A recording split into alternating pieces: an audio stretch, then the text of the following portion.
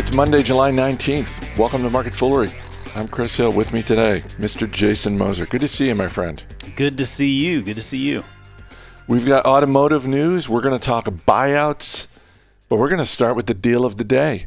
Zoom Video is buying Five9 for $14.7 billion. Five9 is a cloud-based call center operator. Zoom is financing this deal in stock. And I will just point out that as of this recording, shares of Five9 are up around 5%. Shares of Zoom Video are down around 4%. So that is the short-term grade that Wall Street is giving this deal. How do you think about this deal from a long-term perspective?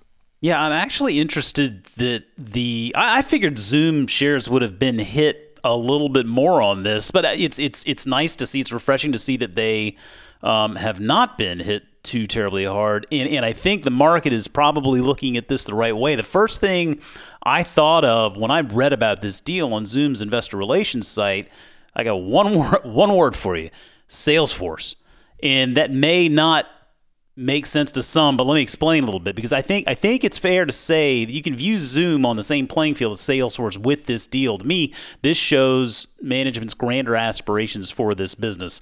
So if you look at what Five9 does, like you said, I mean, they run these virtual call centers, and ultimately these cloud-based virtual call centers, which just transcend physical location, they open up lines of communication in today's multi-channel world, right? And so customer service agents can respond across all platforms: phones, social media, I mean, just email, chat, whatever it is. I mean, it opens up those lines of communication. And for me, I mean, when you look at what Zoom does, I mean, this really helps leverage their expertise in communications. I mean, a question I think that probably a lot of us have had in regard to Zoom here recently is, what is it going to do not even once we get back to normal? I mean, normal is going to be a little bit different, a little bit evolved, but I mean, I think ultimately, we're looking at this hybrid workspace, and so Zoom will play an important role in that, but what does it do beyond this? And so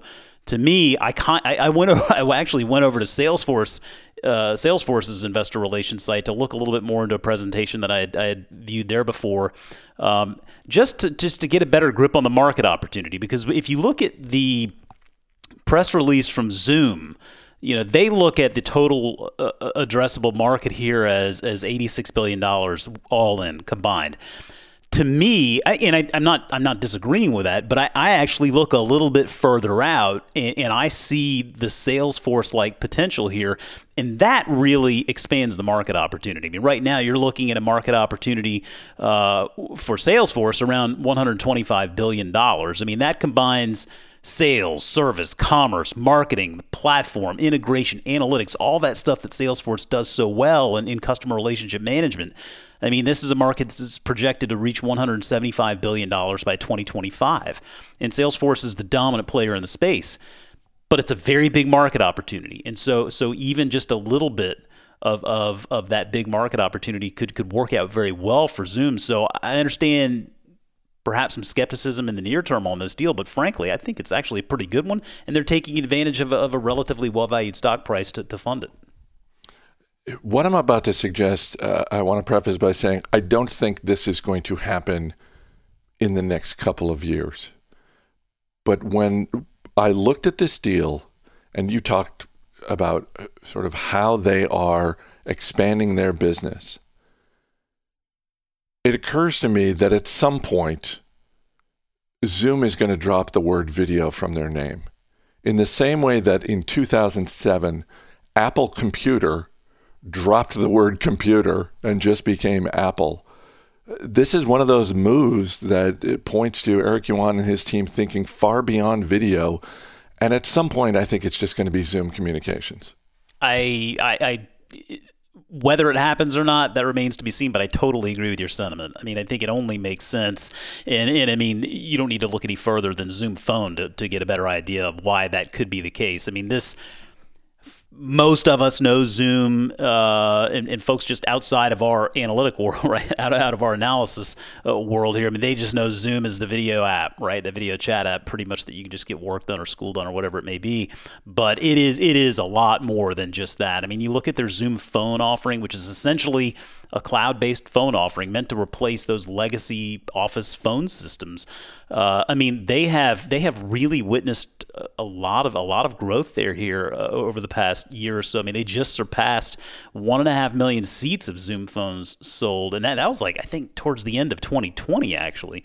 So I mean, we know that with that Zoom Phone concept, I mean, they are diving into the hardware space as well, right? I mean, offering the hardware to go with the software. So, I mean, you're right. This is not just a video company. This is a communications company. And ultimately, communications, that's what opens the door for business to do all sorts of different things. And that's why I think this is a company that really stands to do well in this overall sort of customer relationship management market, because it is connecting everyone in virtually any which way they want. I mean, we hear in retail a lot, right? We talk a lot in retail about omnichannel and how that's just basically meeting your customers wherever they are. It's not just e-commerce. It's not just physical.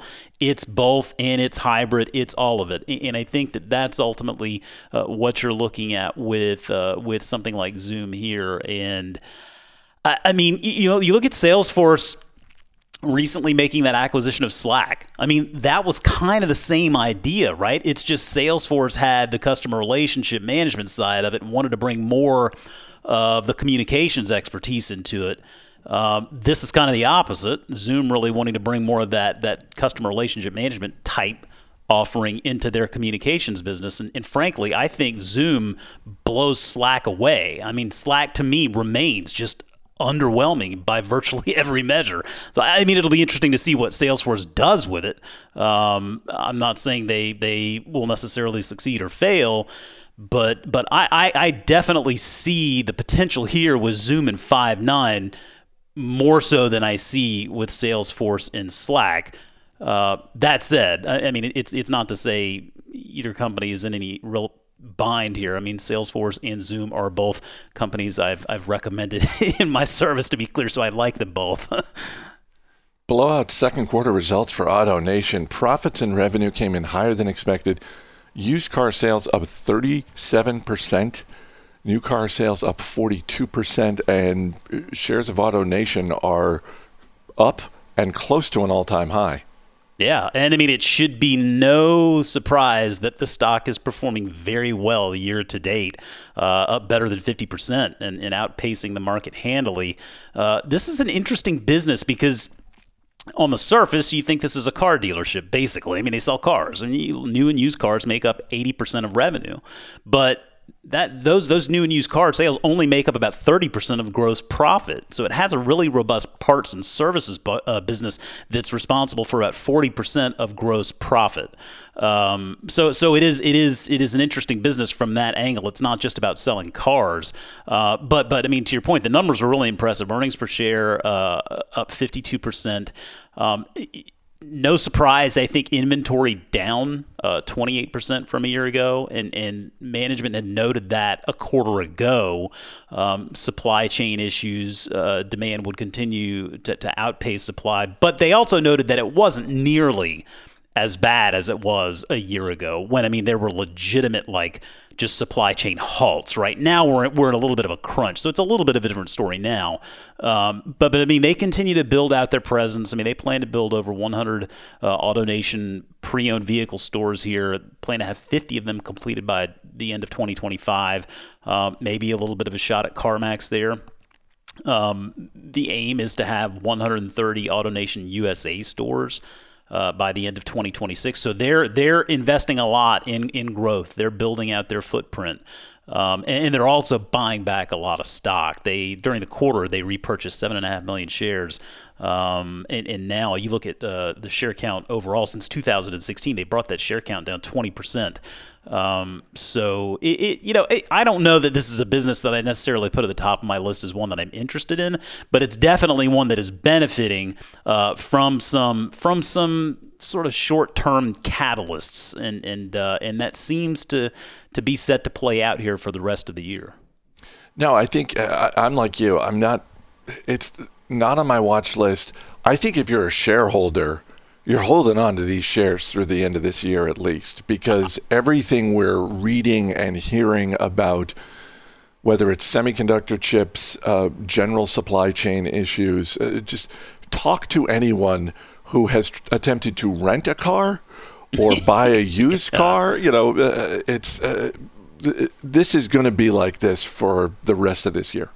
Yeah, and I agree, and they do have a big presence in some big states. I mean, I think 65% of their revenue is generated in 3 key states in Florida, Texas, and California. So they have a strong presence in some states that really matter, and that won't change. And it does sound like they will continue to build out that physical footprint as time goes on. The automobile space is really interesting to follow right now. It's developing, it's evolving. I mean, cars are changing. Obviously, rideshare services exist now that didn't exist before. But we talk more and more about self-driving cars, and while I think that's still much further away than people probably like to think, it's a fascinating space. It's been sort of the same space for so long, and now we're really seeing things changing, and it sounds like AutoNation is trying to make the investments to be able to keep up with that. Our email address is marketfoolery@fool.com. Got a note from Sarah Prince, who writes, in 2019, I spent my leftover scholarship money on 20 shares of Stamps.com at $55 when the market overreacted to the news they were ending an exclusive partnership with the U.S. Postal Service. Now Stamps.com is being bought for $330 a share. Can you explain in more layman terms exactly what is happening when a company gets bought and how long it will take before I see that $330 a share in cash? Love the podcast. So this is a story, I think you and I talked about this on Foolery a couple weeks ago. Thoma Bravo, private equity firm, buying Stamps.com for somewhere in the neighborhood of $7 billion. It was a markup of something like 64% over the previous day's close. Yeah. And good for people like Sarah Prince, who held on. And by the way, I mean, all kidding aside, Sarah gets it. Clearly she's got a watch list, little cash on the sidelines. Like that's the way to do it.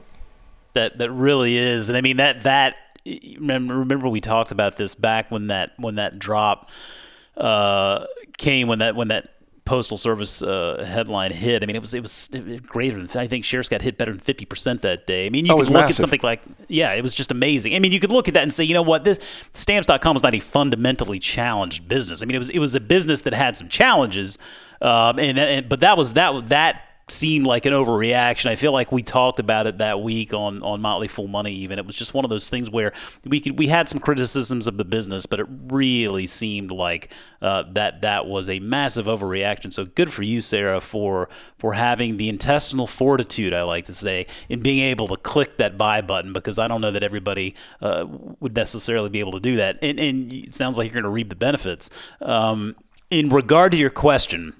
So typically, I mean, I think the easiest thing to do is go to the investor relations site for the business and just look at the press release when the deal is announced. And typically, you're going to see a transaction details area where it goes more into the nuts and bolts of exactly what's going to happen. And so you look at a couple of things here. I mean, the Stamps.com's board has unanimously approved this. They recommend that stockholders vote in favor of it, and typically, I mean, that's going to happen anyway, right? I mean, it's not something that's based on generally retail investors voting. It's big holders making the call, and I think they'll all approve this. So it does. This deal includes a 40-day go shop period.